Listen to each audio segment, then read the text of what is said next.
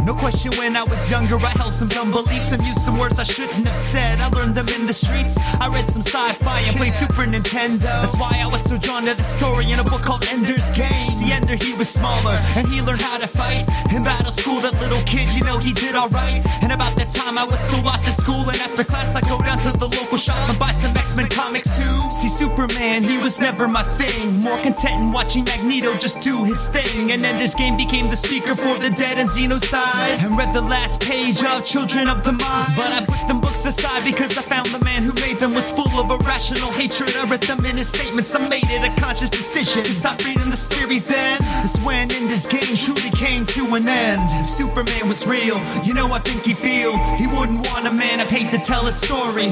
If Superman was real, you know the Man of Steel, he'd say all people could just share in the glory. In the sun because it shines on like all shapes and colors. Sisters and brothers, he'd want humanity to just love one another, whether same sex or hetero. He'd say it's better though if you find love to let it go. You are not alone. Now that I'm older though, I learned from past mistakes. Back when I was an ignorant ingrate, I've changed my ways. That's why I can't forgive the art for the creator, because I know the views can change later. But Card is still a hater, and hate has got no place nowhere on Superman's face. Not from the dirt on his boots or every tear in his cape. He fought for something great, and greatness lies in helping the world come together. For every Lex Luthor, Neocon, whatever.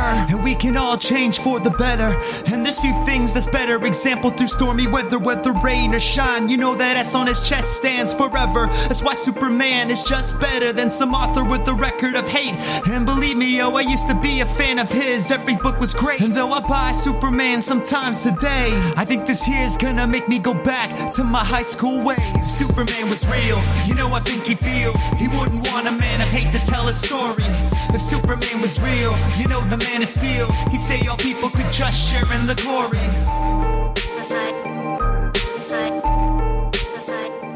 Hey Aaron. Sir. Do you feel there is enough conversation in that Marvel first teaser to warrant or no? I mean, there's really nothing been revealed yet. No, Well, I thought there was gonna...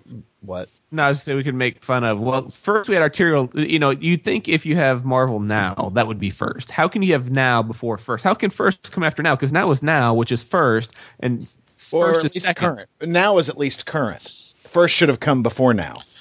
Yeah, It's I the think same reason. Hashtag Marvel then. It is the same reason, Andrew, that Infinite Comics are apparently finite. that is awesome, Tim. Hey Aaron, Sir. did you want to chat about Vibe? Yeah, we can chat about Vibe. No, what? Let's do it. Wait. Well, this is going to be we are now making this the Aquaman Vibe podcast.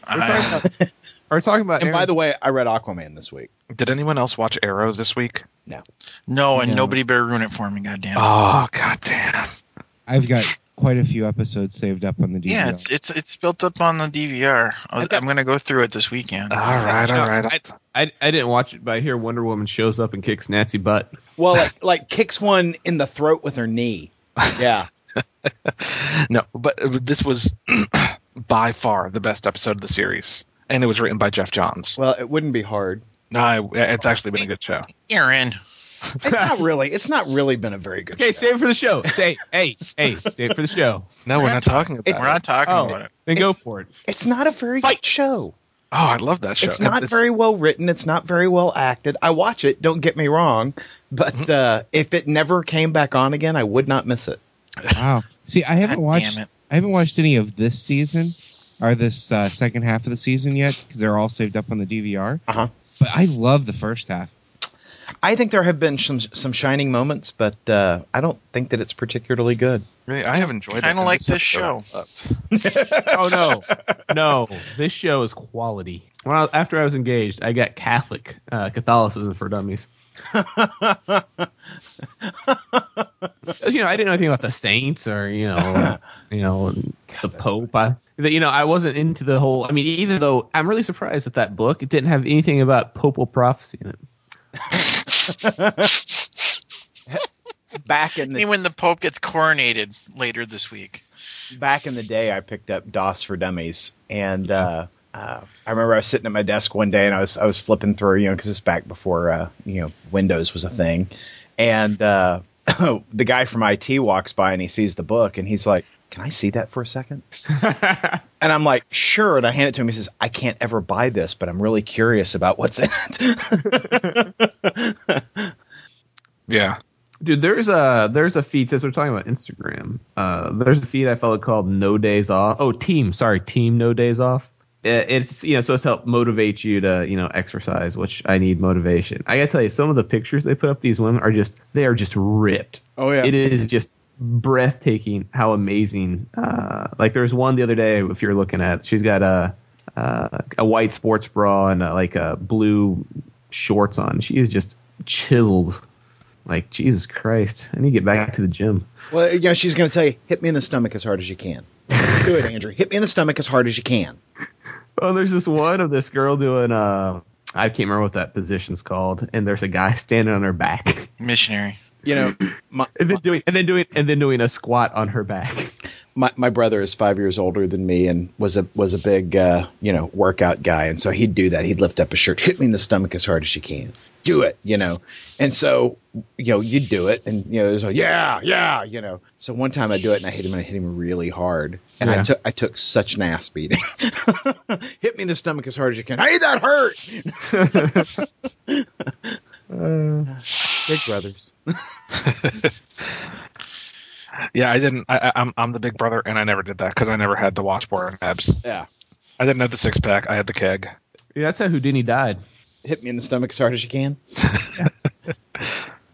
Well, I don't think he said that, but he got hit in the stomach really hard. He got hit. Your facts here, Andrew. I would check. But he suffered some sort of abdominal trauma. It wasn't like he got shot with a cannonball or anything. So he got punched in the stomach. I'm pretty sure he died. My brother and I used to get into knockdown, drag out fights, and one time we were fighting upstairs, and I threw him down the stairs, and so he goes toppling head over heel down the stairs and hits the landing and just is flat out on his stomach and just is motionless still, And so I stand there and I'm looking down and I'm like, I've killed my brother. And I turn around and I run into my mom's room and lock the bedroom door. and I hear from downstairs, "You little shit! You weren't going to come down here and check on me." So he comes upstairs and he just starts beating on the door. "You let me in there! You let me in there!" And I'm just like sitting on my mom's bed like, "Nope, not letting you in." Because if I was going to take a beating before, I was really going to take a beating now. And so it gets eerily quiet, and then the next thing I know, he's taking the hinges off the door. And I'm like, holy shit. And there's just nothing worse than seeing your locked door just all of a sudden be pulled free of the hinges. And that's when Aaron learned you have to hide behind doors where the hinge is on your side of the door. Exactly, where the door opens into the room. We're all riveted now. What happened after that? He beat the living shit out of me. Okay. What do you think, Blaine? That's what I thought, but I wanted to hear Aaron actually say it. No, he beat the living shit out of me. All right. Yeah, it wasn't the Shyamalan ending where Aaron was the one at the bottom of the stairs. No. So here's the story with Houdini, okay? It was October 22nd, 1926. He had just done a show at the Princess Theater in Montreal. Later, he was in his dressing room, and a university student was there, and it was like a guy named J. Gordon Whitehead. And he was reputed apparently to be a school boxing star. And he asked Houdini if it was true he could take any punch to the abdomen. Apparently, Houdini was much like your brother. Houdini was sitting on the couch, half listening, and mumbled a yes. As he stood up, Whitehead hammered 3 punches into his belly before Houdini was able to prepare for the blow. That evening and next, he continued his performances with a lot of discomfort. He had a 1,000-mile train ride for a 2-week engagement in Detroit. His pain got worse. His fever got up to 104 degrees. He had a doctor waiting for him at the theater when he got to Detroit. He got through his final act. When the curtain fell, he collapsed. He went to a nearby Grace Hospital. He was diagnosed with a ruptured appendix. He had 2 operations and ended up dying on the 31st. So that was 9 days after he was punched in the stomach 3 times. That's a funnier story than I really thought it was going to be. So what you're saying is that I should never have let my brother say, hit me in the stomach as hard as you can and let him prepare for it. I should have just snuck up on him and hit him 3 times really hard. Yeah. Yeah. You have to initiate. When he's like distracted, you should be like, hey, I'm going to hit you in the stomach. Is that all right? He'd be like, yeah, whatever. And then just, wail on him when he's not. Bam, bam, bam. See, I got from that story that Canada is where good Americans go to die. So Randy Quaid is doomed. Randy Quaid's been doomed. Hey, did Randy Quaid? Oh, Jesus Christ. Jesus Christ, Wayne. I know you watch movies, Wayne. Yeah, but not Die Hard. Oh, Jesus Christ. You guys are all trying to put me in a good mood. It's not going to work. I'll tell you right now. All right. No, Wayne's a huge Bruce Willis fan, but no Die Hard. I think we should revisit that at some point. I don't see how you can be a Bruce Willis fan No. unless you've seen Die Hard. We're not going there. Wayne is a self-described huge Bruce Willis fan. That is true. Because I like that one movie he did. Let it go, Wayne. Let it go. I mean, Tim, let it go, Tim. I was just going to... You ever seen National Lampoon's Christmas Vacation, Wayne? Yes. He's Cousin Eddie. Okay. Now I know There who he you go. is. I just don't know actors' names. All right. They're not really people. This is a really good episode, Aaron. We've taught Wayne the Harlem Shake and who Randy Quaid was. I could have done without seeing the Harlem Shake, though. Oh. Oh, Wayne. PNR cornflakes. Ooh. I'm looking at Bruce Willis's filmography, and I forgot that The Last Boy Scout was one of his films. Him I and like that. Damon Wayans, yeah. That's a fun film. Yeah. Well, and Unbreakable. Not Unbreakable. Indestructible. I love Unbreakable. Irredeemable. Is that Unbreakable? No. No, it's Unbreakable. Okay. I love that movie. Wow, this guy was Russell Cates in Independence Day. Jesus. Have you seen Independence Day? Yeah, I saw it in theaters twice, actually. Okay, good. Just checking. Looking at all the movies he's been in, I think I've only seen a couple. Well, that's because only a couple are... Well, no, Randy Quaid's been in some good stuff. Yeah, we've mentioned 2 of them. Yeah, not anything in the last 20 years, but... Wayne is also a huge Randy Quaid fan.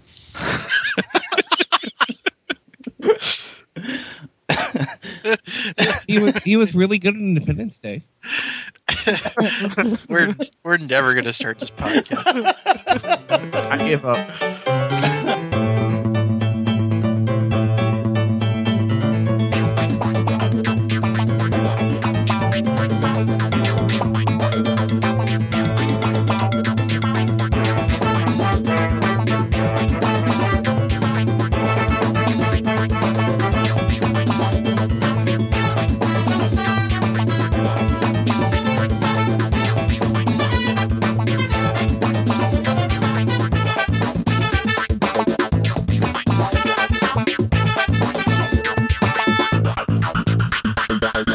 Hello and welcome to Funny Books with Aaron, Paulie, Tim, Wayne, and Andrew. I'm Aaron. I'm Paul. This is Wayne. This is Tim. I'm Andrew. What is with the lack of energy there, Mr. Andrew? Yeah, you're I would really say not it's- in it today. What's up with that? I wouldn't say it's a lack of energy. I'm like a pot that's simmering. I'm not quite to a boil yet, and I'm just trying to stay at a simmer. Oh, he's waiting. He's biding his time until I we don't get wanna- to our... Yeah, I don't want to boil over too soon and ruin it. So I'm just trying to keep it under control. I just think it's nice to all have us together again. It's true. Yeah. Even though I just talked to you guys like 3 days ago. Shh, Paul, we can't talk about that. We're not supposed to be talking about Rainsboro season 3 yet. Shh. Yeah, Why come on. not? Season 2 hasn't even been released. Come on. Aaron talked about it on Twitter. Yeah, but nobody reads his Twitter. No, nobody reads Aaron's Twitter. I don't Aaron has read a it. Twitter. Wait. Funny What's Twitter? Funny Books has a Tumblr. We do have a Tumblr. Asshole. How did I know that? No one has know ever that. said anything about a Tumblr in the entire time I've been on the show. That is actually incorrect.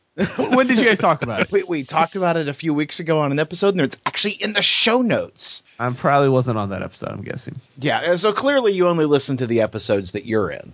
Who says I listen to episodes on this? Andrew, we need the traffic. Download the damn episodes. Oh no, I download them. I've got them set to download. You can download. You don't have to listen. Just get That's the right. download count. No, actually, I'm so far. I'm actually into January now in my podcast listening, so I'm catching up, but I'm still a bit behind. So You know, that's the funny thing is I have mine set to download too, but I never listened to a podcast that I was on. But with Funny Books, we probably should because Aaron splices things in like crazy. You never know what's going to be in. well, if you're that behind on your listening, you probably aren't aware that we have a Shinku contest. Shinku! We have a Shinku contest. We have a Shinku contest. Can I enter? You may not. Well, you can enter. You can't win. Well, I'm gonna enter just so you can spite me. So we are giving away two prizes, actually. Ron Mars has donated a signed copy of the Shinku Throne of Blood trade paperback and signed copies of issues 1 through 5. It's the same storyline, but two different ways to get it to this contest. And all you need to do to enter the contest is to like us on Facebook or leave us an iTunes review, keyword Ideology of Madness, and email us at ideologyofmadness@gmail.com to let us know which review is yours. That's right, Andrew. We have a Facebook page, and we did talk about it too. That I knew about. I actually did know about the Facebook page. That I was in. So, I mean, we're not just giving away the trade paperback. We are giving away a signed copy of the trade paperback from writer Ron Mars. So, very exciting, very cool. I have them in hand. I might give them away. We shall see. But more than likely, one of you lucky listeners will win. More information is on ideologyofmadness.com. But definitely enter to win. I think the end of the contest is March 15th. That is correct. Yeah, midnight March 15th. Midnight Central Standard Time, March 15th. Very exciting. Yeah, I'm excited. And those books are gorgeous. I own the Shinku trade paperback, and it's just a beautiful book. Yeah, I also own it. It's fantastic. So there's a little bit of good in the somber world right there. We're helping people get Shinku. That's right. Shinku! I bought it and immediately started lending it out to people. Did you really? Yep. And what kind of feedback have you gotten? Good so far. I'm part of a group that, I often get together with the group on Monday nights to paint, and so there are a couple people there who are interested, so we've kind of been passing it around. And so when y'all get together to paint, is there like a nude model there, and But he's not No. sure if it's male or female. No, it's miniatures, like so like midgets, dwarves? like Flames of War, Warhammer, Dreadball, the Bolt Action, Saga, these types of games. So I not just real. pictured him driving up to Home Depot and getting a bunch of people together to go paint a house. That's what I had in my head. But no, people have really liked it. A lot of violence, a lot of nudity, a lot of blood. It's a good book. So let me ask you a question. Yeah, You're loaning out your trade paperback of Shinku. yeah. Do you get a little worried about that the book's going to come back dinged up, dog-eared, that kind of thing? No, I've got a digital copy, so. So you're not trying to protect the shelfware of your comic of your trade paperback. No, I mainly bought it to lend it to people. Oh, okay. I'm That was guessing the- you don't lend things very often, do you, Aaron? There are some books that I loan out, and I have copies, lending copies of. But if it's something that's got an honored place on the shelf, no.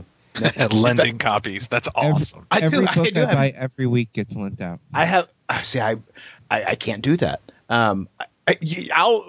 Paul will tell you about how upset I got with him when he started thumbing through my comics when he and I left. Well, to me, so for me, there's a difference though. For me, like when I was buying comics every week, it was like I want to be the first one to read them. Right. Once I read them, I have much less care about what happens to them after that. Well, it's like I've got two different versions of Watchmen. I have my hardcover copy of Watchmen, which sits up on my shelf, and it's the version I read when I go back to reread the series. And then I've got my trade paperback copy of Watchmen, which is the very first collection of it that I bought, and that's my lending copy. And I don't mind it getting dog-eared, water damaged, what have you, but I'm not going to loan out my hardcover copy. No, I know I've got. If something were to horrible to happen to my Shinku and I wasn't able to buy a new copy of the trade paperback, I know I always have my digital copy that I can read. So because I was buying them issue by issue as it was going on. So, and I think I can honestly say I don't think I've ever loaned anybody a floppy. I don't think I've ever loaned a single issue out. Well, So you've given every issues week. out. Yeah, I give away a lot of comics. Yeah, but I don't loan many comics, and I'll say that extends to my role playing game books as well. I've got a very dear friend who said, "Hey, can I take home your FASA Star Trek books?" No, you may not. Yeah, well, no, I wouldn't. Yeah, no, I wouldn't lend out something like that. Something that's 20, 30 years old. Yeah. No, I wouldn't. No, and you can go fuck yourself, and we're not friends anymore just because you asked. That was my response. Speaking of lending comic books, have you had a chance to read any Deadpool? I have read a couple of issues. I haven't had much time to read floppies with the abundance of books that we read each week. Well, and do you find also that a lot of times when you're out and you would be reading comics, you have your iPad with you, and therefore you're reading digital stuff and not necessarily floppies? That is exactly what happens. Yeah, it happens to me a lot. Yeah, That's why Comixology needs lending capabilities like Amazon Kindle does. yeah. No, I agree. I think that, and I think they'll probably eventually get there. I wonder, because you can buy all DC Comics through Amazon. Uh-huh. I wonder if you can do Kindle-to-Kindle sharing on your trade paperbacks that you buy through Amazon, your digital trade paperbacks. Paul, that's some homework for you. Yeah, well, I don't know anyone else with a Kindle that I can lend a comic to. Okay, so if you're listening to this, make a comment on the site that you've got a Kindle so that Paulie can try and share with you. Yes. I'm curious because I've bought some trade paperbacks through Amazon Kindle. In fact, I got like the Teen Titans trade paperback and a couple of the New 52 ones because they're actually better priced than the paperback edition. Which Teen Titans trade? The New 52 one. Oh, okay. And I got Superboy and Supergirl the same way, just because they were only like $7-8 Right. for the first 5-6 issues. But then you would have Teen Titans. Why would you pay anybody for that? And It wasn't good. And isn't sharing that kind of like spreading malware?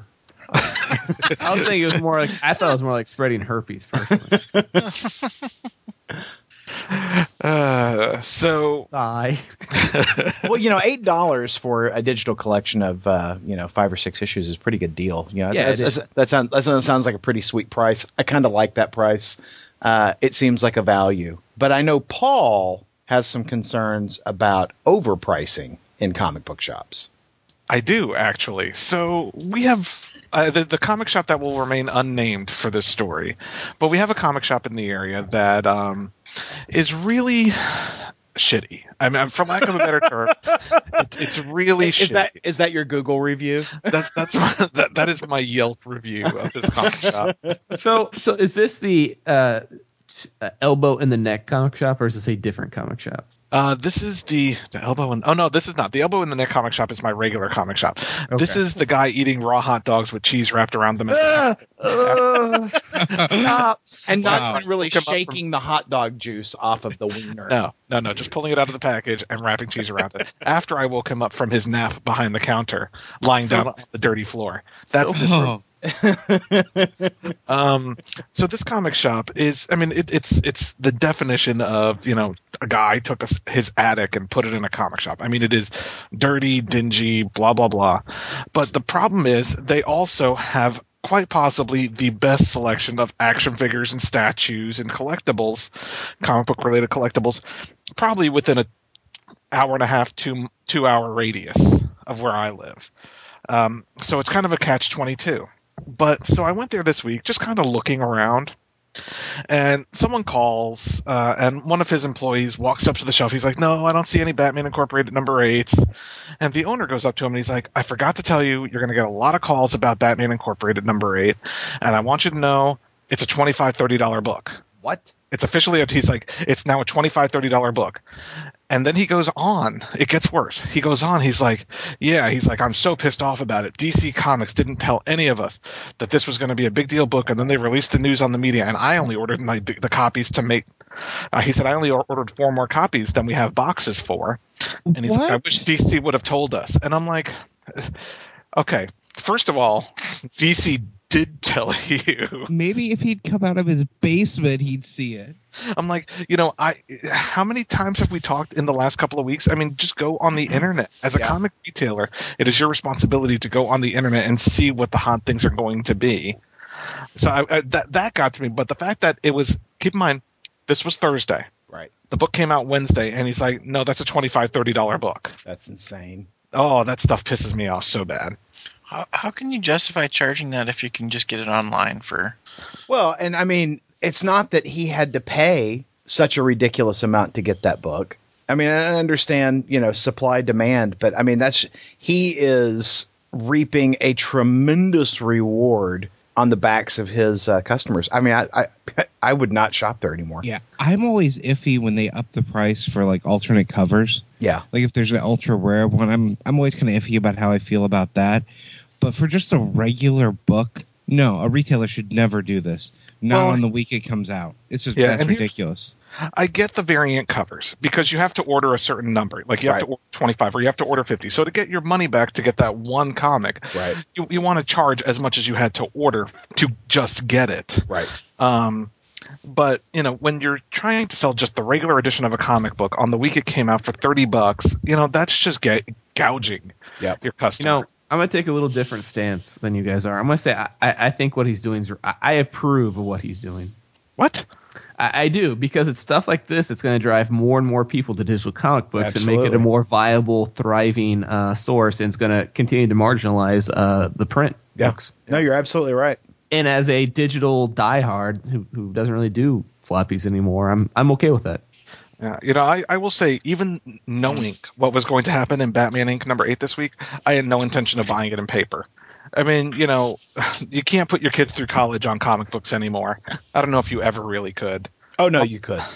It depends on what comics you owned. And what school you're sending the kid to. Yeah. Yeah, I mean, if it's clown college. That's right. That's right. Yeah. See, I bought it digital this week just because it was sold out everywhere in print. But I still... I would much rather have a physical copy. I only buy digital if I can't get it physical. But I would never pay the extra. I would not pay any kind of premium price for a book I don't normally read that just has something big happening in it just because it's rare. I would always go to the digital route for that. Yeah. Well, speaking of clown college, Grant Morrison wrote a little book this week called, The Death of Robin.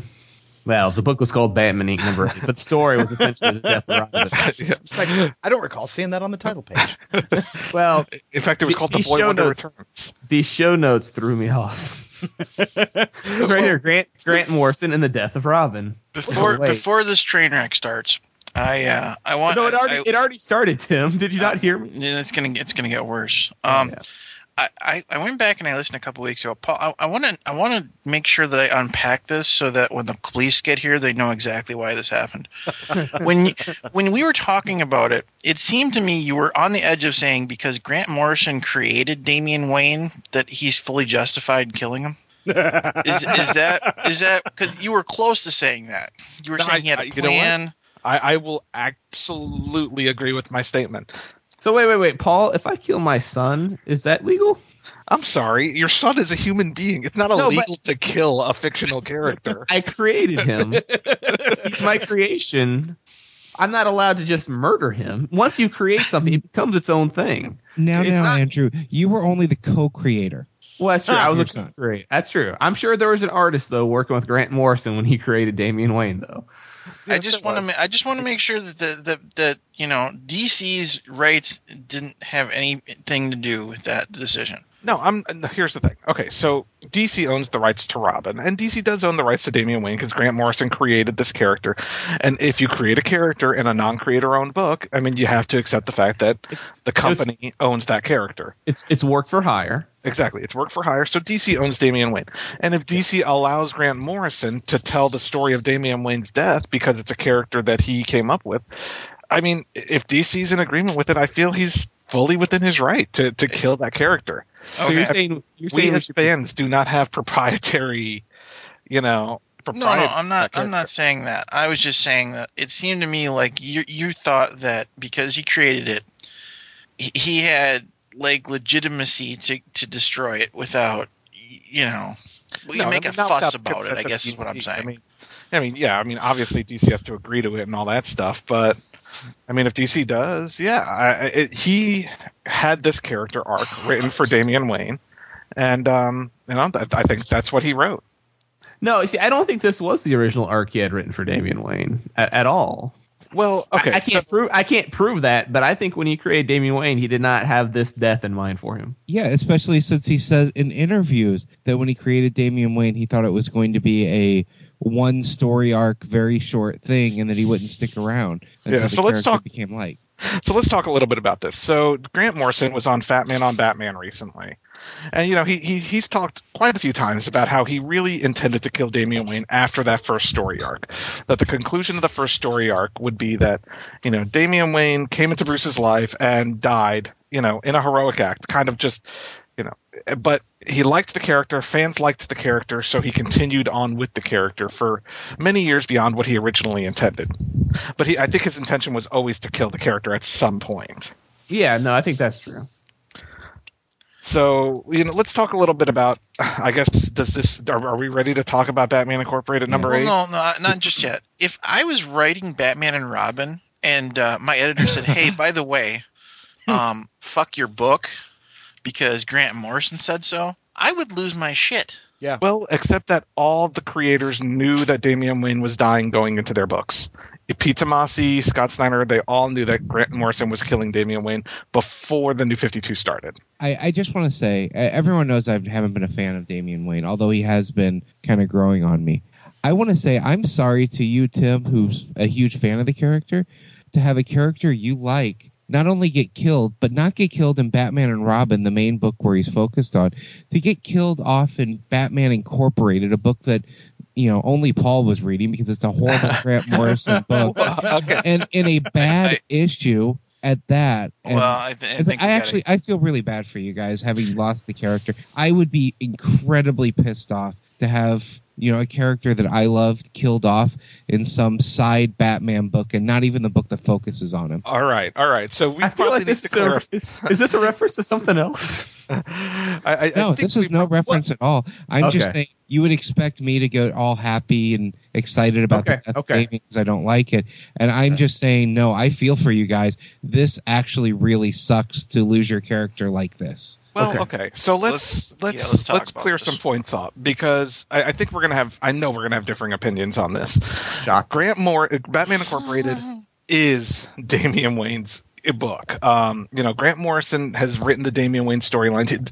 Yes, Batman and Robin focused on the Damian Wayne character, and Pete Tomasi has, but that's not the main Damian Wayne book. It has Robin in its name. I completely disagree with you, Paul. I do too. Robin focuses on the character of Robin. Batman Incorporated is the story of Batman versus Talia for Damian Wayne. That has been the concept of Batman Incorporated since the beginning.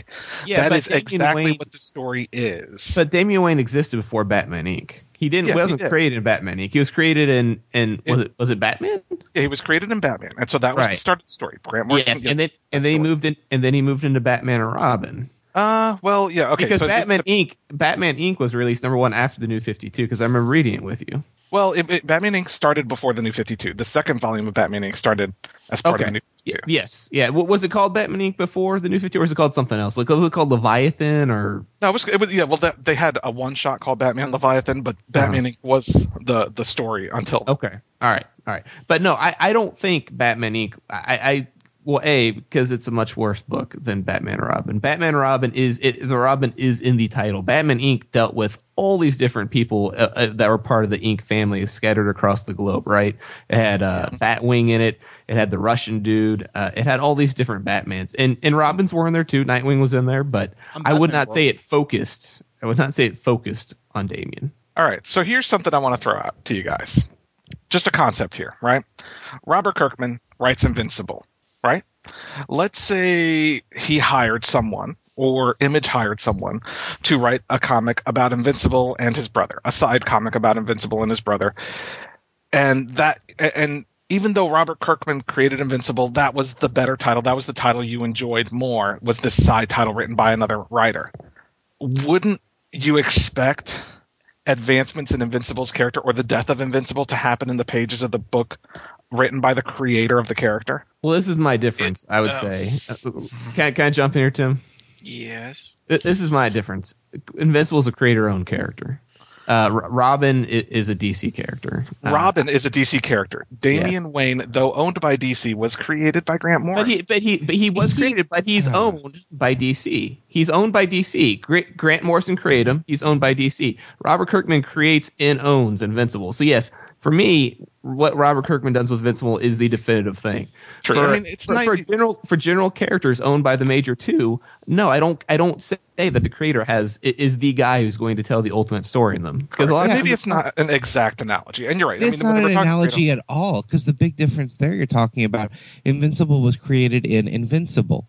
Damian Wayne was not created in Batman Incorporated. Yes, that was a title that was created Batman later. written by Grant Morrison. But that's not Batman. He is just the writer that was on the book, and he even took an older concept and just redid the older concept. He does not own Damian Wayne. He wasn't even necessarily the one that made Damian Wayne interesting for a lot of people. I would disagree on that. I'd like to answer the. Go ahead, Tim. Get in there. And I'm along with Andrew on this. It's not an exact analogy because of the creator control. Correct. But wouldn't that decision fall on the editor that says we're selling 3 times more Batman and Robin books than we are Batman Inc.? And I don't know that they are, but wouldn't that decision be made up by, where the biggest dollar impact's going to be? Well, I mean, it's going to sell regardless. I'm going to say no. I'm going to say that the story. I mean, unless you want to just. What we're talking is, what if Batman Incorporated was just called Batman and Robin, and they changed Batman and Robin to something else? I mean, the fact of the matter is, this was the storyline that was planned from the beginning. And even though Batman Incorporated may not sell as much as Batman, and it actually, I do believe, probably sells more than Batman and Robin. Well, even though that's the case, I mean, if you have a character arc planned, if a writer has a character arc planned from beginning to end, and this is the book that he's writing, I mean, I would imagine, it's no different than someone dying in the pages of a crossover book. Well, and keep in mind, not the pages of their own book. Keep in mind that despite our feelings about Grant Morrison moves a ton of books for DC, and he has the ability to write whatever stinking story he wants to write over there because his stuff sells, regardless of how we feel about it. So when he created Damian Wayne and expressed his intent to kill him at some point in time, DC said, okay, I don't know how that's going to roll out in the future. I don't know how that affects the Batman and Robin book. I know Paul has some thoughts on how that's going to roll out, but that's how that thing happens. It's just like if Bendis over at Marvel said, hey, I want to do this. Most likely they're going to let him do it because he moves a lot of titles for him. And you want to keep that creator happy. So while I am absolutely in agreement with everybody here other than Paul, I think that if you're going to kill the character, I think Batman and Robin was the place to do it. I came over and bought Batman Inc. number 8, which I think is the first issue of the book I've bought since Batman Inc. number 1. Same here. I will tell you, I didn't even buy Batman Inc. number 1 because it looked bad. I bought a book I wouldn't normally buy for this. I will tell you, I rolled out of bed on Wednesday morning at 5 a.m. and immediately went to my iPad and downloaded that book and read it before I went to work. Knowing that Damian Wayne was going to die, I wanted to see it before the internet spoiled it for me in terms of pacing and all of that kind of fun stuff. Because, there was all kinds of crap on the internet about Damian Wayne this week, prior to release day. I mean, I'm not trying to argue that Batman and Robin is a better book. I love Batman and Robin. I enjoy Batman and Robin significantly more than I have enjoyed this volume of Batman Incorporated number 8. All I'm saying is, as a writer, if Grant Morrison submitted to DC this outline years ago that Damian Wayne was going to die at some point, and everyone knew this going into the New 52. Pete Tomasi, Scott Snyder, all of those guys. And, he killed him in the pages of the story he was writing that was the story that is concluding the story that he started with Damian Wayne 7 years ago. And what I'm going to say is that sometimes your creation gets a life of its own and it trumps the needs of the person that had that storyline. And I got to say I agree with you, Tim. I mean, I understand the artistic integrity of, hey, this is the story I wanted to tell. But I agree. I think that Damian Wayne has become a much larger character than Grant Morrison ever expected. And, and from his point of view, he's probably like, yes, the death has more meaning, But, from my point of view, I didn't like the idea of the character when it was presented to me. And I remember early on Tim going, this Damian Wayne character is fantastic. And I came in and, they won me over. And that was a huge hurdle for them to jump because I've got a huge Grant Morrison prejudice. Yeah, even I have finally been enjoying the character and some of his crossovers and things. I wasn't getting the main book that he was in, which I say is Batman and Robin. I wasn't getting the secondary book of Batman Incorporated, but I loved his interactions with Nightwing last week, and I like some of his interactions over with Helena Wayne and Earth 2. I think a lot of people don't realize that Damian Wayne has been Robin longer than Jason Todd was Robin. No, I buy that. Yeah. And in years, not in comic book time, obviously. Right, no, I get that. But, ultimately, I do agree. I do agree that the character of Damian Wayne has progressed far more than just Grant Morrison's story. Because, other writers, to a certain extent, other writers have created some pivotal Damian Wayne scenes outside of what Grant Morrison wrote the character for the character. You were talking about... Oh, sorry. Go ahead. No, but I was going to say, but as a character arc, I feel like... Here's the thing. I love Damian Wayne. I hate to see him go. I absolutely hate to see him go. But I have a couple of feelings about that. One is ultimately he had an actual character arc with a beginning, middle, and end. And he came in as this little bastard, this little murdering bastard, and became a hero, loved his father, and died sacrificing himself to save Gotham. That is a character arc to me, and I don't know how much you're going to progress the character beyond what we already saw, other than the same status quo of he's a spunky little bastard who has moments of sweetness. And I think that's not the point of the character, in my opinion. The point of the character is how it relates to Bruce. Yep. That's the part that I love about the character more than anything, is the parts where Bruce has to fucking say, that's my son that's doing this heinous shit, and what am I going to do about it? I can't just, beat I agree, but how many more times do we need to see that same story? Is my thing. I would buy an entire run of it, like I have been in Batman and Robin. Because it changes. I'm not the only one. It changes as it goes on. Go on, Aaron. And I think what bothers me about it is that it's the death of Robin, I feel like, will reset Bruce Wayne to a much more darker, brooding character. And we've got decades of Batman as a dark, brooding character, whereas we have about 18 months of, Batman being open with his family, being a father, becoming a more warm and, let's say it, smiling Batman. And deciding he was finally ready to move on past his parents' death. We haven't seen it, so I'm not trying to predict the story, but what I really fear is that we are back to dark, broody, I'm a loner, I am the night, kind of Batman. And, while I like that Batman, we haven't seen the other guy in 50 years. And not nearly long enough. Yeah, and that's what bothers me about it. And, I do like Damian Wayne. I like the guy he was becoming, and there is no doubt in my mind Damian Wayne's coming back because, it's comics, characters come back, and they're either going to Lazarus Pit this kid or something else, and he'll be more removed than he was. We're going to reset his character back to a darker place, which again, Red Hood Jr. time. Yeah, which is exactly what I don't want to see. We did not. I understand busting up the status quo, but we didn't get much of a status quo. Yeah. And there's a lot more room to tell stories there. I want to go back to something real quick that we're kind of moved past before we get too far past it. And because Paul had been talking about the intent of, Grant Morrison had this intent, everybody agreed to it. Well, Alan Moore, when he signed up with DC to do Watchmen, had the intent that they would sell for, a year or so, go out of print, and then the rights would revert back to him. Yeah. And, he didn't have the intent when he signed up for them to create before Watchmen years later and create an entire universe of his stuff without his participation. So, I'm just saying that the creator intent is not always what happens. Right. No, corporations have these contracts and they can make decisions and say, it's our character. Your contract doesn't say you get to kill him. And I don't know if the contract does or not, but, we're going to say we don't want you to kill him, so we're going to say no. We're going to have an editorial mandate say you can't kill Damian Wayne if they wanted to.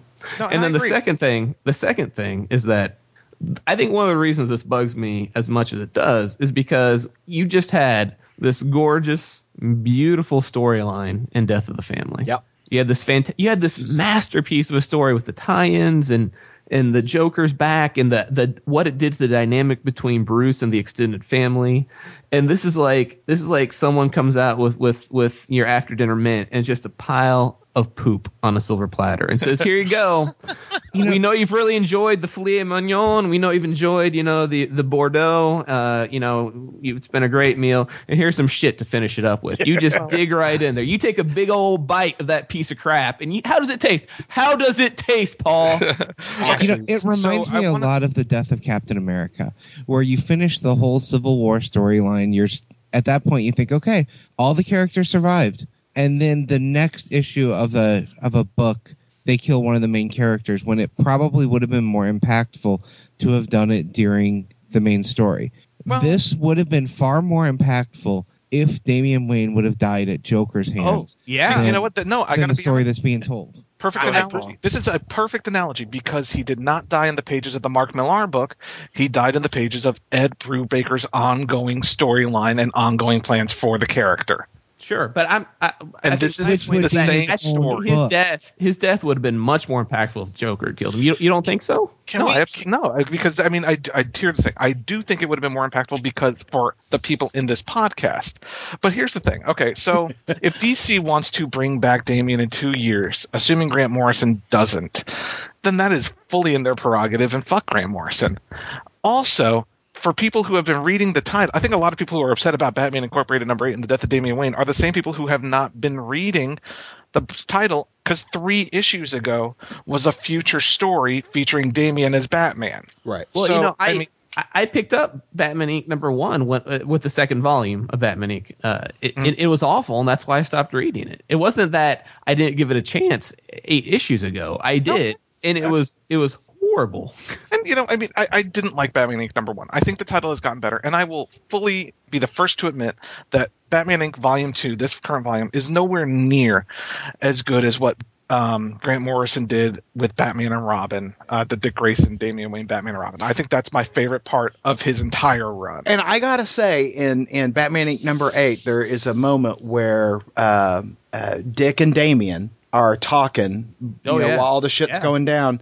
And, Damian says, we were the best. Don't let anybody tell you otherwise. Yeah, that was the best part. You mean the art where he looked like Alfred E. Newman with the big fucking head and the little fucking face? I'm tuning past the inappropriate artwork. Oh my god! And going just to the words on the page. Yeah, that conversation was good. And that was the best part of the book. Yeah, and there were elements of the book that I really enjoyed. I am right there with you, Wayne. With you, Tim. The artwork stunk. Yeah. The artwork stunk up the page. There was one panel in that entire book that was great, and it's when Nightwing and Robin go leaping over the walls. Everything's exploding behind them, and they're about to, throw down on some folks. All right. There's two things that piss me off about this. Yes. One thing is Dan DiDio should have seen this coming, got on a plane, and went to Edinburgh and kicked this drug-riddled Scottish flabby ass of Grant Morrison for killing off one of the best characters that they've had original in about 10 years in DC.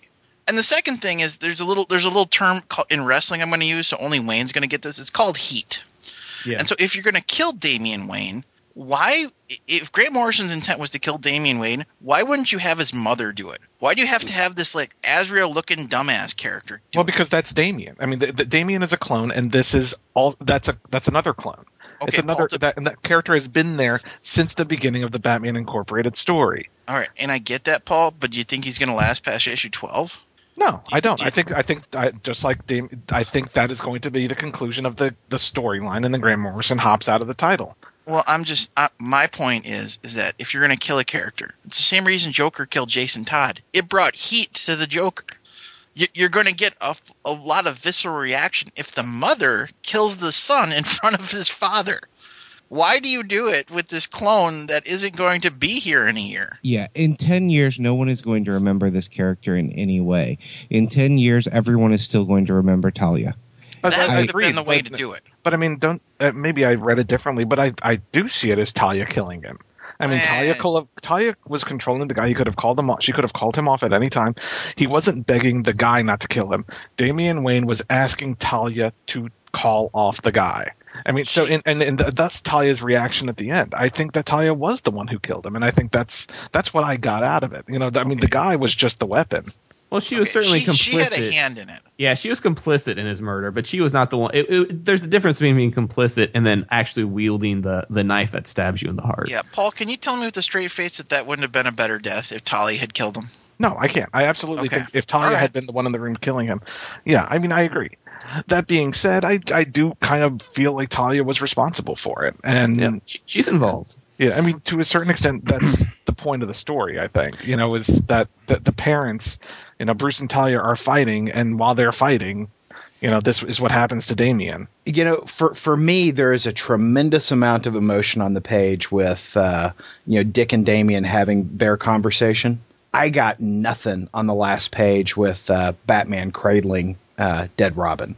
I just think that last page is so wrong, you know, that you know, you've got all this excellent pacing throughout the first 3 quarters of the book, and then you know, Batman finally escapes his prison, and he spends, you know, 3 pages running down to get Damian, and the pacing is just so off there, and there's this big gap between you know, Batman falling down the side of the building with a man bat, and then actually cradling Robin. And I feel like there's really no emotional weight there. There's more emotional weight on the panel with Talia shedding a tear, you know, a moment of weakness, that's all she says, than there is with Batman cradling Damian. Yeah, I think there would have been a better impact if it would have been Dick cradling Damian. Absolutely. Here, and then you deal with Bruce finding the dead body. Yeah, a better panel. And I know we're you know, armchair quarterbacking this, but I think you're right. I think a better panel would have been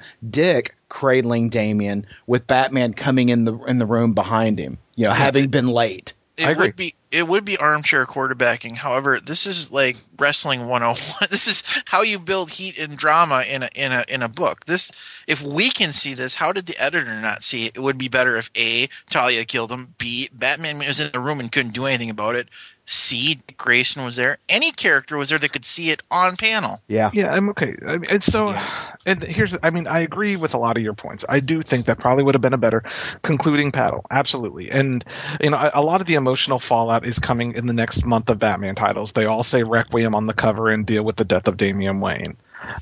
So, you know, I think we're going to get a lot of the emotional follow-up or the emotional fallout from better writers in the other books. Yes. Well, and let's but I mean, I still disagree with you guys about the villain who killed Damian, because I mean, this is a character who's been in the books for 2 years now, and you know, it's a character that has been built up for 2 years now, and I'm not trying to defend Grant Morrison's writing per se, but the fact of the matter is, I mean, this is the buildup. This was the confrontation that they have been building to, was between Damian and essentially the good Damian and essentially the bad Damian.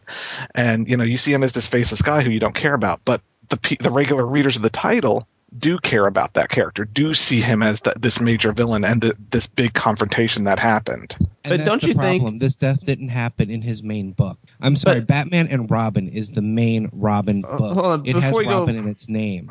Before we retread that ground, but here's the thing, Paul, is that, you know, obviously you'd think Grant Morrison have the foresight to know that he's killing a major character, and that a lot of people are going to read this who perhaps haven't been reading Batman Inked at this point. Would that be fair to say? Yeah, absolutely. So shouldn't, in his storytelling within the issue of where he dies, have built in a little more to the bad guy? A little exposition. build a little heat behind the guy that shows a little bit what's happened over the last 2 years, to give it even for all those new people who are picking up, for all the people who are picking up for the first time are going to get that. Even besides that, Andrew, he knows that a lot of people are going to read this that have never read it before. Shouldn't there be something in here to try to hook those readers to continue reading the book that he's writing to the end, and to give them a good idea? 'Cause I don't think it even mentions, like, I knew that was a clone from reading news articles. I don't know that it ever actually mentions who the character even is that's killing Damian. He mentions, the only thing he really mentions at one point, he's like, my brother, my twin, my rival. Yeah. That's all. That's the only exposition to set up their dynamic in it. There's Paul, let nothing in Paul. here- We've asked Paul a lot of questions. Let's give Paul a chance to reply to them before we pile on more. Because read the concluding chapter, or even the next to last chapter of The Court of Owls, or Death of the Family, or any of those other storylines that we're loving that we started from the beginning, and tell me that they are brand new reader friendly, and you can pick up the next to last chapter and hop right in and understand everything that happened from the very beginning. Look, Paul, we're not going to be swayed by your facts. Well, look, I mean, and I think there's a difference. I would there's argue a difference that, Paul. between I a think someone- 6-issue. I think there's a difference between a 6-issue storyline in a 2-year arc. Well, and I agree, and that's why I mentioned Death of the Court of Owls, because that was 11 issues, and it actually But it was all started 1 month. before. But it was also 1 month. No, The Court of Owls started with Batman #1. I'm thinking Night of the Owls. Sorry. Sorry, no, but it started with Batman Gates of Gotham before it even started with Court of Owls. Okay. So So, Paul, I think you made a slight point there that when we look back at it, Nightwing, for example, Nightwing had its tie-in with Death of the Family. They knew that people would be reading Nightwing that hadn't read Nightwing before because of it. And I think they did a great job of putting in things to make people interested. A couple of us are buying Nightwing now that weren't before because we saw what they did in that storyline. When they have the final issue of that Death of the Family, I think does a good job of showing what the Joker has done up to this point to them. Yeah, and I don't see that in this issue, though. He knew people were reading it that would know nothing about his storyline, and he didn't do anything at all to try to hook those people. Well, then, I mean, here's my opinion. If you like the book, then go back and read the other books. But before I even go there, I do want to say I am not arguing with you guys that I think Grant Morrison is the greatest thing since sliced bread. All I'm saying is I feel like Damian's death in the pages of Batman Incorporated was justified by the fact that Batman Incorporated has been the story of this battle for Damian, and it's been the continuing saga. I say saga, but the continuing story that Grant Morrison has been writing. While we love Batman and Robin more, and I am not disputing that fact, I love Batman and Robin so much as a series. I do, however, feel that if Grant Morrison, if this was his story, this is his story. And, again, I'm not as upset about it as you guys because he freaking wrote future Damian Wayne stories that take place when Damian takes over for Batman. So, he's not, he's dead, but he's coming back. So, maybe that's why I'm not upset about it, because I know, 3 months ago he already said there's going to be a future for Damian. Here's the problem what I have with that, Paul, is that when we had this conversation about Alan Moore's creative rights, we all fell on the side of DC. And now that we're talking about the creative rights of Grant Morrison, your opinion has changed. And I don't understand the difference. Not at all. Not at all. And you misunderstand me. DC is fully within the rights to bring back Damian Wayne next month if they want to. However, DC allowed Grant Morrison to kill the character. And they said it is okay to write the story you want to say. Now, if DC had gone to Alan Moore, which they probably did, and said, in fact, they did. Oh yeah, about doing about collaborating with Before Watchmen. Well, I'm talking about the original Watchmen, because in the original Watchmen, Len Wein, the editor of the book, said change the ending. The big giant octopus is stupid as shit. He said that. He said change the ending of Watchmen, and Alan Moore did not change the ending of Watchmen, despite what DC asked. But they let him do it. They didn't stop the book. They didn't fire him and get a new writer. They allowed him to tell the story he wanted to tell, even though they didn't necessarily agree with it. Now, that I think is probably closer to this than Before Watchmen, because if they want to do a Damian Wayne ongoing series in a couple of years, more power to them. Do whatever the hell you want. They do own the character, but they are also allowing Grant Morrison to tell his story, much like they allowed Alan Moore to tell his story, despite misgivings about the way the story went. Well, I just want to thank Grant Morrison for killing the one thing I liked in the New 52 and cutting that tie. Can we just say that, in the aftermath of this, Dick Grayson and Tim Drake have a lot to be accountable for, because they were in the room when it was going on, and Tim Drake gets trapped under something heavy. and Nightwing gets taken out like a bitch. He's thrown into a trophy case and knocked out. You know, I got to say, the book I'm looking forward to the most, other than Batman and Robin, is Nightwing. The Requiem book for Nightwing. Yeah, and I have to say the artwork on the cover of Teen Titans for dealing with what Tim Drake's going to be dealing with for this, there's a creepy smile on his face. Well, and I have a question, Paul. What are they going to do with Batman and Robin now? Yeah. Okay, so Batman and Robin, the next issue deals with The fallout. The fallout. Batman, Bruce's fallout. Not just Bruce, but Titus, apparently. Oh. How Bruce and Titus handled the death of Damian. So, that'll pull on your heartstrings. Yes. And then for the next couple of months after that, the title will be Batman and Red Robin or Batman and Red Hood, and he'll be teaming up with former Robins. And, that they haven't said what's going to happen after that because, it's still early. You don't want to put all your cards on the table. But, again, I do think that Damian's coming back. Is Patrick Gleason staying on the title? As far as I know. Okay.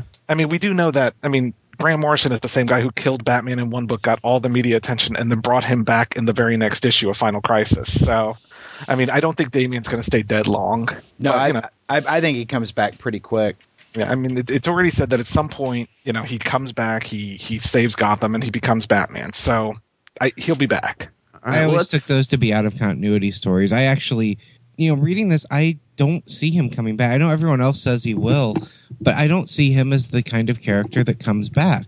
I think they're going to leave him dead for quite a while. I think we'll see a new Robin that will probably end up dead itself. They will suck. Yeah. It's like, I don't, Probably. unless Morrison brings him back right away before he leaves, and if he does, then I think it undercuts the story he was trying to tell. I don't see why they would bring him back. But this is the story he's trying to tell. Robin sacrificed himself to save Gotham, and at some point he might come back and become Batman. Those are Grant Morrison in continuity tales, and we're judging the story based on not the ending. This isn't Batman Incorporated number 12 series finale. There are still 4 issues to go after this. The story is not done. Okay. Well, I think we've all put out our positions on this. I think we've chewed this meat about as much as we can. And we all agree that Paul is wrong, and so is Grant Morrison. So we can move. Let's cleanse our palate with some Aquaman number 17, which I think we can all agree on. Yes, salt water in the fucking wound right here. So, this is, we finished the Throne of Atlantis storyline. This is the beginning of a new storyline. Arthur Curry, Aquaman, has ascended to the throne of Atlantis. His brother, Orm, is imprisoned. And you start to see the fallout in what his new role that he's trying to take with being the king of Atlantis. So, Aaron, what you read this week, what did you think? It seemed wet. Yes. Yes, it did. All right. Well, thank you, Aaron. Paul, what did you think? So as the epilogue to Throne of Atlantis, I think it did a good job of setting up the new status quo, I guess, of the series, with Arthur trying to rule the Atlanteans. I like the new artist. I know he was there for Throne of Atlantis, but this is the first time we've seen him outside of the crossover. Paul Pelletier. Yeah. I think the art's really gorgeous. Yeah, I think he dovetails in nicely behind Ivan Rice. Mm-hmm. Yes. So, go ahead. Well, I was just going to say... no, Aaron, you had your turn. You said it was wet. It was wet. Also, a little fishy. Only when Miro was on the page. Oh. It was a whale of a story. It was a whale of a story. I like the appearance of the Sea Devils in it. They're an old school kind of group of DC heroes, and they've kind of eco-terrorism in the modern book. I dug it. I think the book, number one, looked great. I like the pacing. I kind of like resetting who Arthur is and what his relationship is. And there was that really nice page where he's, down there talking to the fish. He tells us he doesn't talk to fish in many books, but he's down there talking to the fish. Yeah. I would love a poster of that. It's a pretty page. Spread where he's just standing there posed, and Yeah. it's gorgeous. You know, I got to say, I do have concerns though about the ongoing status quo of the series, Uh-huh. Okay. and hopefully they're unfounded. But you know, we talked a couple of months ago about Thor: God of Thunder, right? And how my favorite Thor stories are those that are still tied to Earth. Right. I'm hoping that Aquaman is still tied to the land, To the surface world. to the surface world. Yeah. Because Well, I mean, I don't want to just see Aquaman, King of Atlantis. I want to see Aquaman superhero. I see a lot of indications that it will still be tied. I mean, his brother is up there, and now he's found out that his brother may be, sentenced to death. Can we talk a little bit about, Aquaman intervening with the whalers? And, he says, "You're done hunting for good." And the whaler says, "Well, I have a license."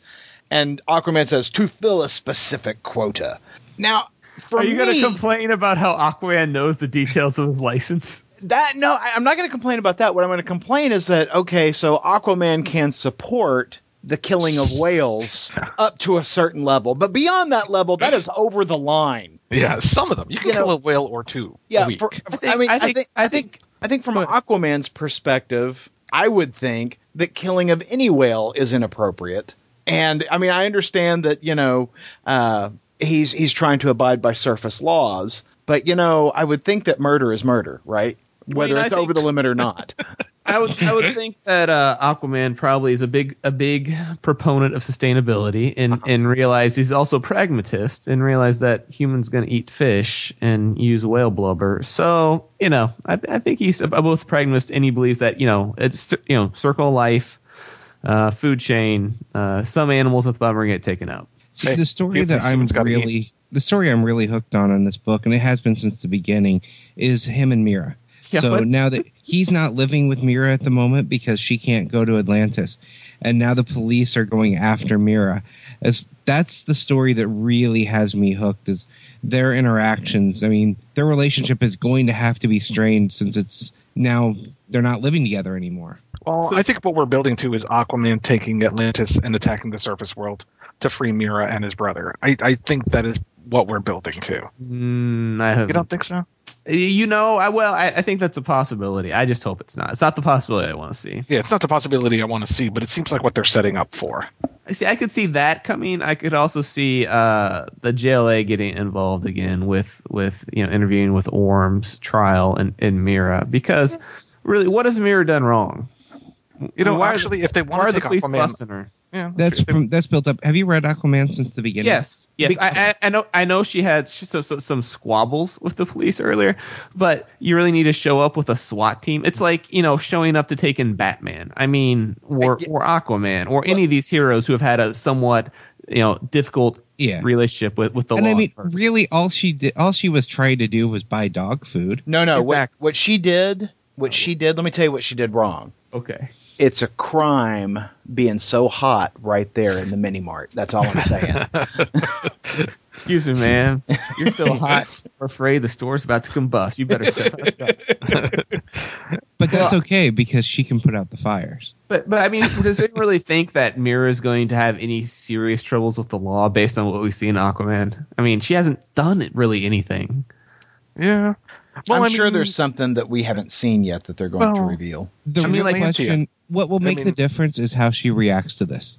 Yeah, if she goes down and actually goes in, then I don't think there'll be any major trouble. If she fights back like she typically would because she has anger issues, then I could see this becoming something bigger. Yeah, maybe they'll explain more, but I think they are bringing her in because she's Atlantean, and the Atlanteans attacked the surface world.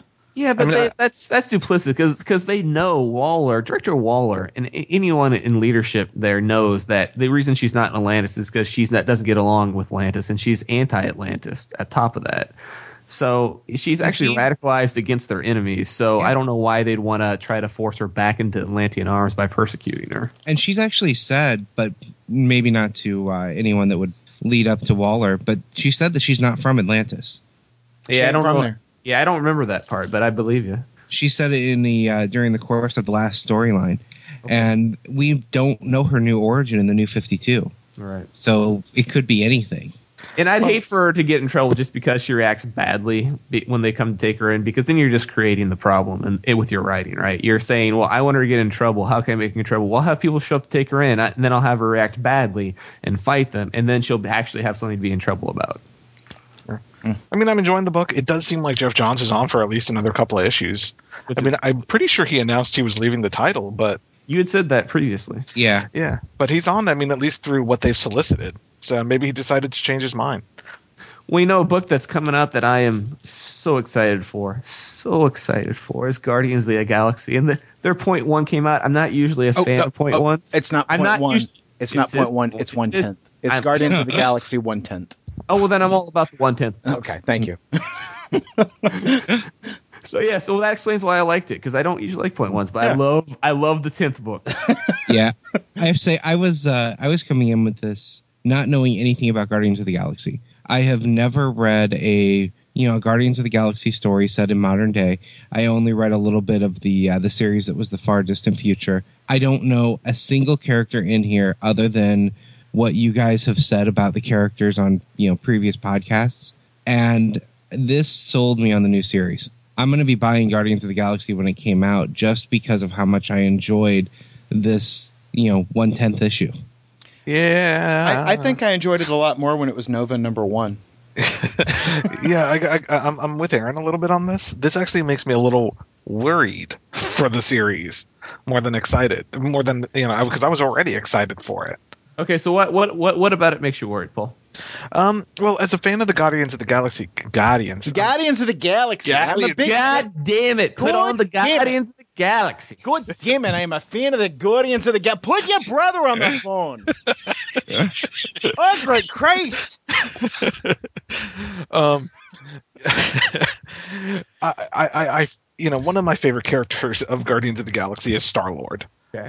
Everyone loves Rocket Raccoon and Groot, but Star-Lord has just as much personality as Rocket Raccoon, I feel. And but I didn't get that from this book. I feel like they made him very straight-laced and blonde. And blonde. They just made him they made him like Captain America in space. And I wonder if they did that just so they could amplify Tony Stark being on the team or Guardians or Rocket Raccoon. I mean, it's hard to tell because it was only a couple pages. But as an origin story, like Aaron said, I just read a story very similar to this last week in Nova. A guy with father issues who is abandoned by his father. Well, and family and house gets blown up, and he wakes up in the hospital and discovers his what's going on with his past and backstory. It's the beats are so similar. No, I didn't read the Nova, and because I have no interest in Nova for the most part. This really just sold me on the character. I mean, I have no idea who Star-Lord is supposed to be, or who Star-Lord has been, or how to properly pronounce the name Star-Lord. Apparently, it's Star-Lord. Star-Lord. Guardians of the Galaxy. God damn it! But I can't have it yet. I really enjoyed the story. I enjoyed the relationship between his mother and father. I enjoyed him as a character just from reading this. And I knew nothing about the character going in. This is all brand new, and I think this is meant to hook a new reader. And if that's the case, it was successful. I am hooked, and I'll be buying Guardians of the Galaxy #1 solely because I read this issue. Yeah, it's not bad. I mean, don't get me wrong. I think it was a good book. I think it was too similar to Nova. Yep. Yeah. And I hope that we see more personality from the Guardians in future issues. And this is only a point one. It's not the first issue. Yeah. Right. Well, apparently I already bought issue #1 because it was supposed to have come out 2/27/2013. Yeah. Yeah. Sigh. Nice editing job there. Well, I agree with you that kind of juxtaposing it next to Nova, it does. The origin part of the book is very similar. Now, Paul, when you're talking about how he's just too straight-laced and he's too Captain America in space, I think based on the 7 panels, actually, no, I'm sorry, that's 6 panels that you see of future of current Star-Lord, I don't know if you can jump to that. I don't know if you can really discern what he's going to be like within the pages of Guardians of the Galaxy based on those 6 panels of him talking to Tony Stark. And I would say a successful writer would give you the personality of the character in that first page. I think they're finishing. they're finishing the origin story, and he's talking about why he's out here. It has nothing to do with his future motivation. Well, it talks a little bit, but it doesn't really talk about their means or how they're doing things. So he can be a very complex guy, but in the course of, if you try to shoehorn that in this 4 panels, him talking about his past, I think you're going to get a little bit busy of a page. Now, if they maybe added more future stuff, they would have had the space to work that in. And I think I got a lot of his personality from this. I mean, I had no idea what his personality was supposed to be going in, and I got this to be this is an incredibly driven guy who's done everything he can just to get into space, to get out there and get revenge. And he seems like he has a really strong personality just from this. But it's a different personality than he used to have. But maybe it's the personality that's going to be in the movie. And maybe it is. And I know this is probably movie friendly. So that's a good point. Yeah, I mean, I'm not saying, again, I liked the book. I'm looking forward. I'm going to read the series. I'm concerned about the character differences from the DNA run versus this run. Well, and Aaron, do you see those same differences, since you guys have also both read a lot more Guardians than we have? Absolutely. No, the Star-Lord that is in this book is unrecognizable to the Star-Lord that is in the DNA books. But I will say, the Star-Lord that was in the DNA books is unrecognizable to the Star-Lord that was in the Marvel Preview Presents book back in the late 70s, early 80s. Very true. So, I mean, Star-Lord is a guy who has been reinterpreted at least 3 times now. And I really the Abnett and Lanning story is near and dear to my heart. I love those stories, but I may have to make room in my heart for what Bendis is doing. And you should make room in your heart, Aaron, for Vibe. I think you're probably right. Wait, heart? Yes, in my heart. So this is a book we'll talk about pretty briefly because we skipped it last week. You should skip it the rest of the year. Well, we didn't skip it last week. We missed it last week because I wasn't on the show. I still don't understand why you would buy this book. What about this book could possibly sell you? I bought it because Paul told me to. Okay, that's fair. Paul, That's fair. What about... Oh, wait, you're a Grant Morrison fan. Never mind, I know everything I need to know. Okay. Well, Jeff Johns is one of the co-writers on this book. Uh-huh. And I had read that it would be important to the ongoing Justice League of America storyline. Uh-huh. And though I'm still not sold on the character of Vibe, I do feel like they are setting up important storylines to the DC universe. You know what Vibe reminds me of, Paul? Having read the story now, he reminds me very much of Cyborg. He's important because Jeff Johns told us he's important. Exactly. Essentially, that's what it is. I mean, and you know what? He's interchangeable. You could throw Cyborg as the lead character of this book and not get a different story. Really, I see where they're going, but it just seems so formulaic. It seems there's some elements about the New 52 that I really don't care for, and it's the way everything connects. I think that sometimes things aren't as connected as the New 52 likes to show them. I think it just shows. I'm having a hard time characterizing, but everything doesn't connect to everything else. You know what I'm saying? Does that make any sense at all? No, it does. This is one of those books, and I didn't hate the book. I'm going to put that out there. I didn't hate the book, but it's one of those books that feels like a means to an end. Yep. In that the character isn't important. The Vibe is the protector of the multiverse. Just that is how they made him important. And so you should all know we're screwed.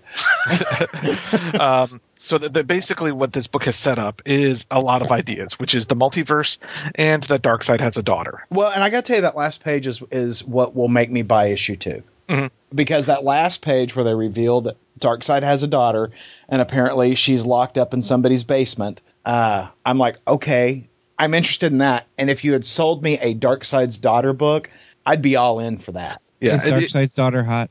Well, we haven't seen her yet. But how could she not be? But look at Darkseid. You're talking about Granny Goodness. Yeah, that's going to be some hot stuff. She is going to cuddle up next to you, Wayne, and with Ed Asner's voice is going to make sweet love to you. If the Thing had a baby with Benjamin Franklin, that's probably what she's going to look like. With the Quaker hairstyle, I like it. Yeah. But I will actually buy issue 2 just to find out more about Darkseid's daughter. Yep. And if they're stringing me along, if it's going to be a continual, look at the vault or, something in the shadow, I'll probably 2 will be my last issue. They're going to have to give me something in issue 2 for me to stay in. Look, Andrew, we Birds bought a feel crab issue too sandwich, to but look. we get a really nice after dinner mint. Ooh, yay! I'm coming back to this restaurant. I'll be So- Burn stealing issue 2 just to see what she looks like. So let's talk about crab sandwiches a little bit. Yes, sir. Because this should be an interesting conversation then. Because Yeah. I feel very differently than you. And we had a lack of interesting conversations today, so let's keep going. yeah. So Young Avengers #2 came out this week. Yeah. I'm a big fan of Kieran Gillen. Yeah. I love Kieran Gillen. Yeah. I did not care for Young Avengers #2. In fact, not only did I not care for it, I greatly disliked Young Avengers #2. Well, let's talk about Young Avengers #1 just to recap. We thought that was an excellent book. Yeah. Yes. We were all just, wow, the ending of Young Avengers #1 was fan-freaking-tastic, right? And so Wow. I came into Young Avengers #2 excited and was tremendously let down. Here's the thing. I think they're focusing way too in a book called Young Avengers. They're focusing right now in these first 2 issues way too much on Wiccan and Hulkling. I would agree with that as well. And with a they're Putting the team back together. Now, I will say it was disappointing not to see Hawkeye in here. Anybody? Yeah. We saw Loki. Loki. Yeah, that was it. We saw Well, him in you the saw first Scarlet issue, too. Mom.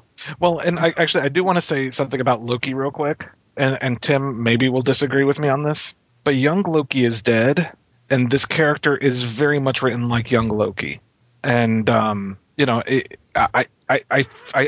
seeing no difference in the way the character's written. I say if this is what young Loki was like, then I need to go back and read some of the young Lokis because I absolutely love this character. Yeah, this And is I love how exactly he's what dealing young with Loki them. was like.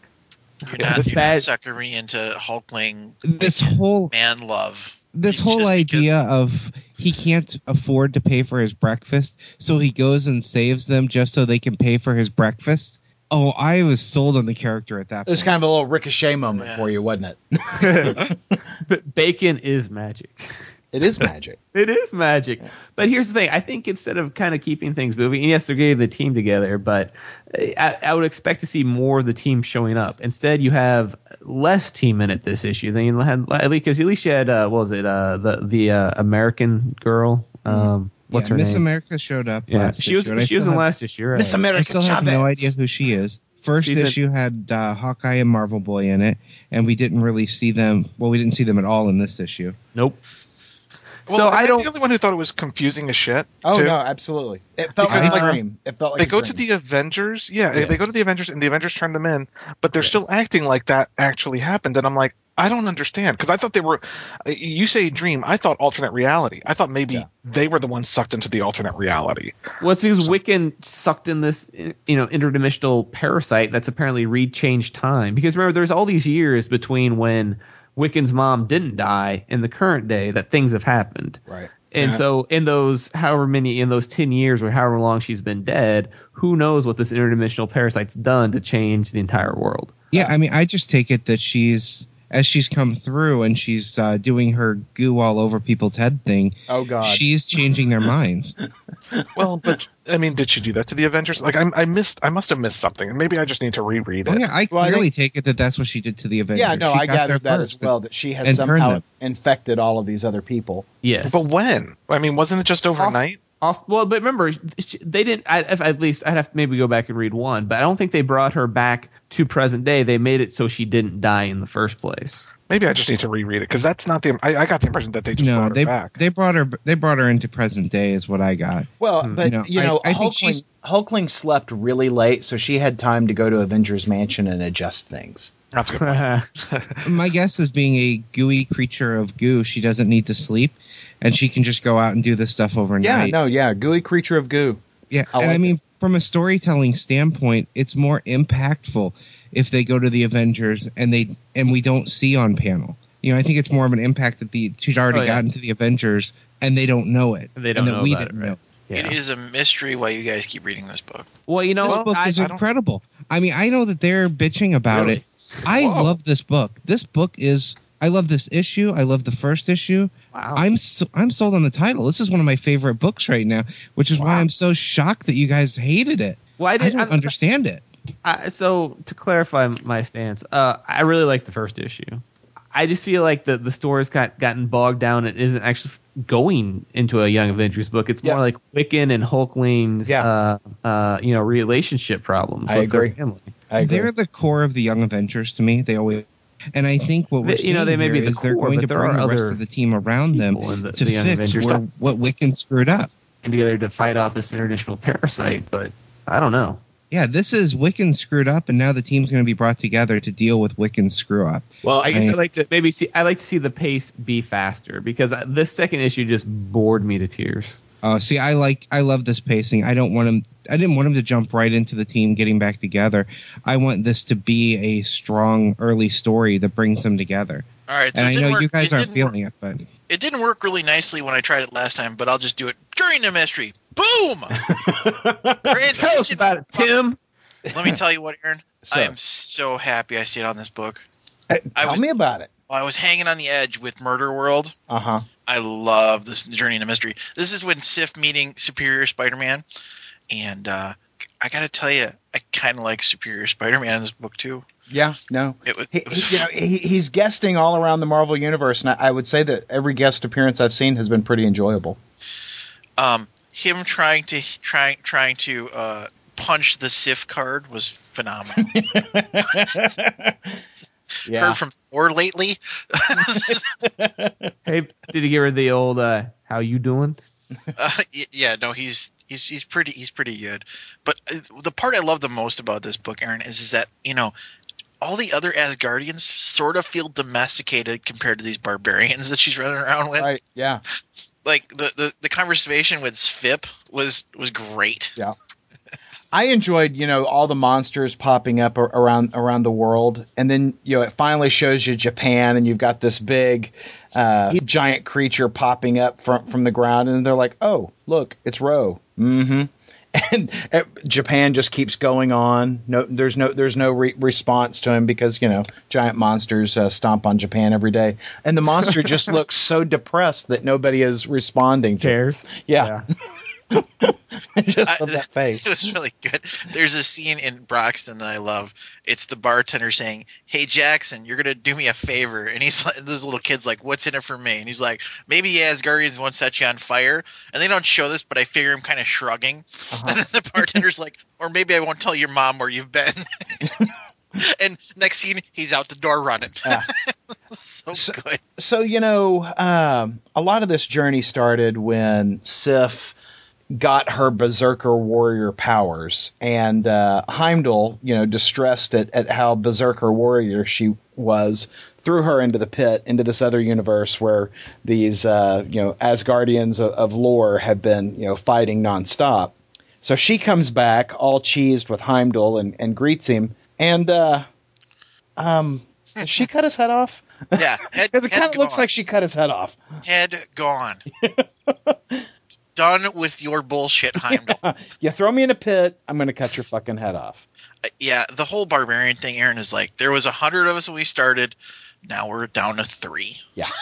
Really, I just love it. But yeah, Heimdall's head gone. So I got a feeling that they let a little bit into what's going on there. But that was a really nice scene to end it. Who's guarding the Rainbow Bridge now? Well, effing nobody. That's right. So the Bifrost is open. Oh my God, the ice giants are coming. And that may be the next issue.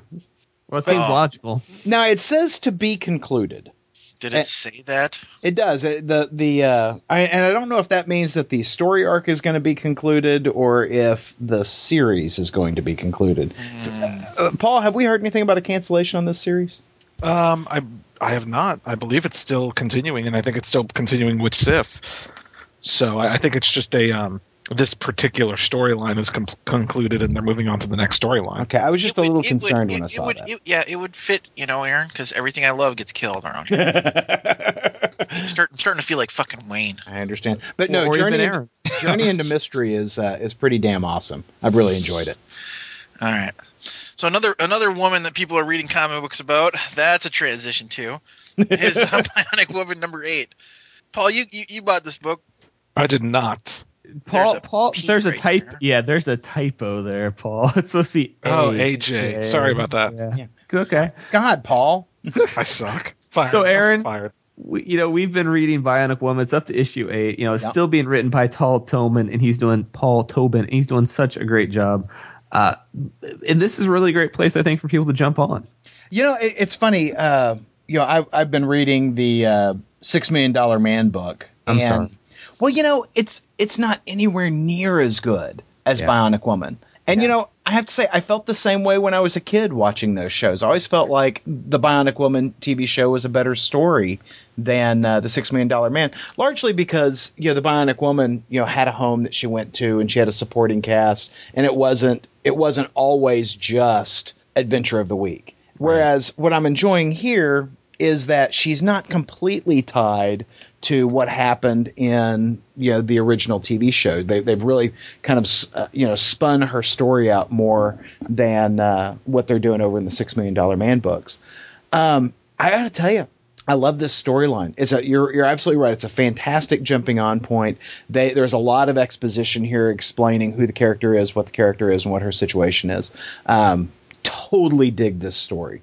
And there's a fantastic scene that happens in a model shop. Yeah, a comic book model shop. Yeah. And you've got Nerd trying to hit on the Bionic Woman and the Fembot that she's having a conversation with, and pretty hysterical. Yeah, well, she's looking around. She's like, why do all these, the Fembot, who, is a little out of touch with her life, she's like, why do all these female models have such large breasts? The Bionic Woman's like, apparently that's what men like. Oh, and I particularly love how the Fembot, she says, I've learned all I needed to know about sex from the internet. And she's like, no, we have to have a sex talk now. It is the most important conversation in the universe. Yeah. Well, they're talking about, they pull up this one model. She's like, this is a combat schoolgirl Alpha Extreme. It's really rare. And, the Fembot just downloads this stuff from the internet. And so they're going on and on about it. And then the comic book mouth breeder, like the guy who probably works at Paul's not favorite store. Comes up and the starts raw hitting. Hot dog store. Yes. Comes up, starts hitting on these two women. And it is hysterical. Did you just call him a mouth breeder? Because that's pretty gross.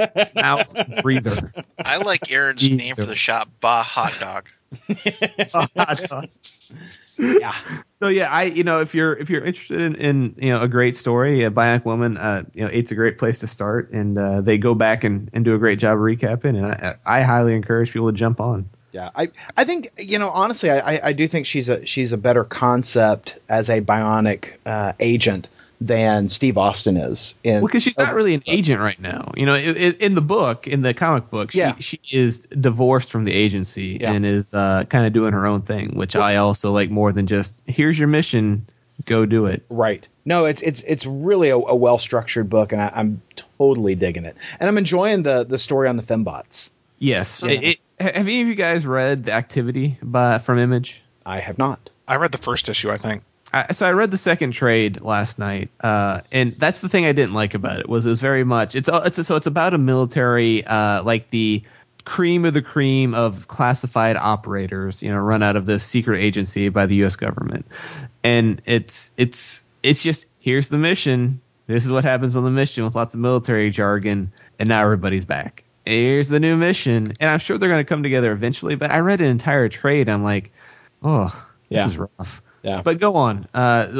Let us move on to the beginning of something else that I think is going to be beautiful. Artifacts number 25 came out at the beginning of the Progeny storyline, and things are finally coming to a head in the new universe that the Darkness has created. Yeah, not just the Progeny storyline, but the Progeny crossover, because it continues next week in the pages of Witchblade, and then the week after that in Darkness.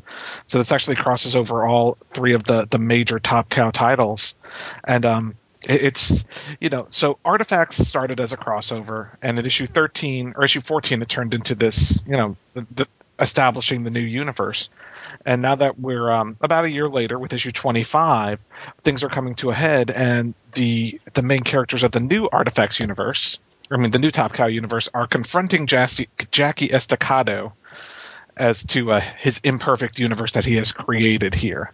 And I think it was gorgeous. Yeah, to sell you on the pitch, this issue is essentially Tom Judge, the Heartstone, the Angelus, and Magdalena going up against the Darkness. Yeah, and it's a damn good book. It reads like a sequel to the original Artifacts, really, the original crossover. So if you enjoyed that crossover, I would recommend picking it up. I mean, it seems like it's going to affect all three of the titles. It also seems like, in the new universe, Sarah Pazzini never had Hope, the baby. Right. Yes. And it seems like that's going to be a big part of the storyline, is that she'll remember having Hope in the other universe. Well, I did take a look at this one with you guys, and it goes without saying the art on this book is still tremendously gorgeous. Oh yeah. But I think it's finally gotten to the point where the action's ramped up that I'm more interested again. Yeah, it's less investigative walking around. It's more the conflict is coming to a head now. Yeah, they're at the volcano. They have the ring. Let's do this. Exactly. Yes. And, they're done walking through the Shire. They're done walking through Gondor. They are now there. Yeah, and the standoff scene between Jackie Estacado and those other four characters, really good. Yeah, the way they've been building Tom Judge up, I mean, it's like a badass priest. I know that's for like the last statement. For like a year, right? It's for about 12 issues now they've been building up Tom Judge since they started the new universe. Exactly, and it's just been, I mean, all this is, so Finch is the Angelus, and there's Dr. Rosa something is the Heartstone. Just call her the Heartstone. The Heartstone. Call her the Heartstone. Yeah, and Dr. Heartstone. And I guess the Magdalena's still the same character, but I mean, the way they all came together, and it's funny because we talked about one of the issues some of us had with the first Artifacts crossover was that it spent a little long getting the teams together, and this book didn't. No, I mean, they started together and then they flash back to the pitch. To the pitch, and then a flashback to the fight. I mean, like this was like the first 6 issues of Artifacts, the original crossover, in one. Well, and I'm excited to see where it goes in Witchblade next week. In fact, I may have already read Witchblade for next week. So I haven't read it yet. I'm looking forward to talking about that next week. But 2 other quick books to talk about. We've got 2 new books, actually both. One new book, one pseudo reboot of a new book. The first is 5 Weapons #1, comes from Image. Paul and I read this, and Tim, and I gotta say, I don't know if I'm sold on it, guys. The general premise is this guy shows up to this assassin school. It's very tongue in cheek. It's a lot like Harry Potter. In each school, there's 5 houses, and each of them is themed on a particular weapon. You got guns, clubs, stabby things, exotic weapons, and I'm forgetting one. Guns. No, you said guns. I said guns. Guns, clubs, knives, other exotics, clubs or something. Yeah. So maybe there's 4 schools. I think there's 4 schools. Well, there's 5, but that's fine. I kind of liked it. It was popcorn fun. I liked the thought of the normal guy going to Hogwarts and trying to rule the roost. I thought it was cool. And that's the reveal at the very end of issue 1. Spoilers is that this guy, he's built up as being the heir to this famous assassin. And he's got this huge pedigree, and everybody just starts to defer to him. It's like, it's literally like Harry Potter being the chosen one. And at the end, you find out that he's the servant imitating the heir as part of the larger plot that's going on. And so he's trying to fake his way through it because as a servant, he's not allowed to touch weapons. Yeah, I mean, I thought it was a little silly. It was. I mean, it is. No, it's not a little. It's not a little. It's a lot silly. I mean, I thought it was a fun book, but like Andrew, I didn't, I had read some early reviews on it that said, give it a shot. It's like Harry Potter meets, I don't know, Harry Potter, Hogwarts with assassins. And I'm like, that sounds like it could be fun. And it was fun, but I didn't love it. I don't know if I would pay for this book. Yeah, I mean, as a preview, I would pay 99 cents for this book. That's what I do. There's a 99-cent sale. I would pick up this series. It wasn't strong enough for me to really be invested in the characters. And that's very different from the other book we're going to talk about real quick, which is the reboot of Jim Zug's Skull Kickers. And I had to read to understand this. It's called Uncanny Skull Kickers #1. And apparently the next 4 issues are all going to have adjectives in front of the Skull Kickers name, and they're all going to be #1 issues. Wow, yeah. I'm glad you said that, or I might have missed them, Andrew. Because as they described the last book as good popcorn fun, that's how I described this one. This was just a fun book. This is a couple steps above the popcorn fun and 5 weapons. You got to go down a couple levels to 5 weapons. Skull Kickers takes it up a couple, but you're right. It is still just a very fun fantasy mayhem book. Yeah, and everything you need to know, they give you within the first couple pages.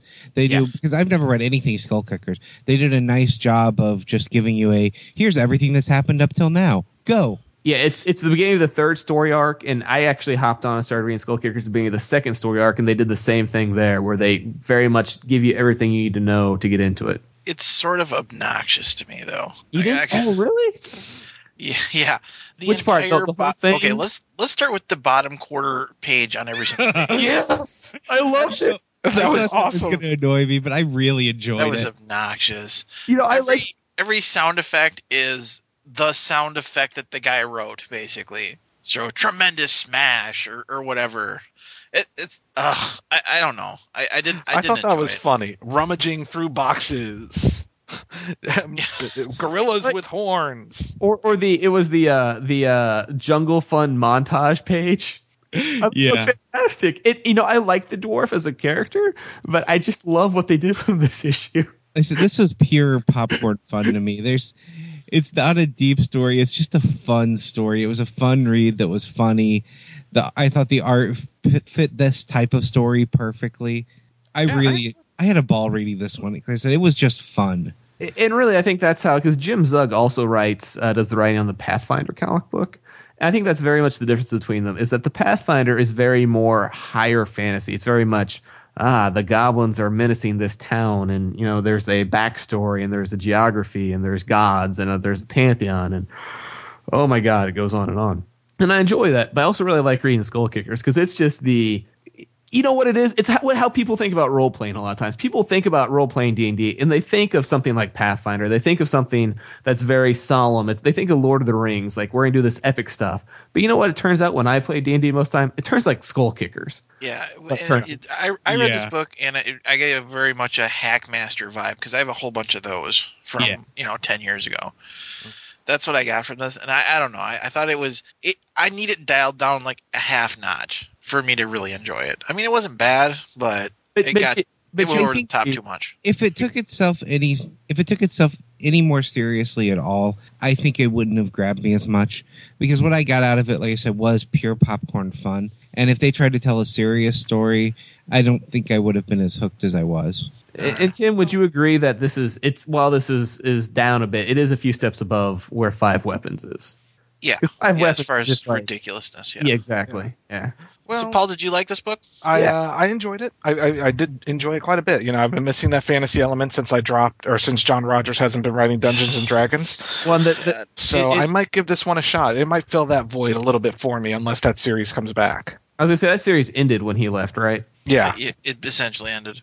Yeah, I mean they stopped making issues when he left. They did that last storyline down with the dwarves, and that was it, right? You'd like to think so. Well, I'm trying to make sure I didn't miss issues, actually. That's what I'm trying to figure out. Yeah, I'm pretty sure that was it. It was like issue 18 or something like that. All right.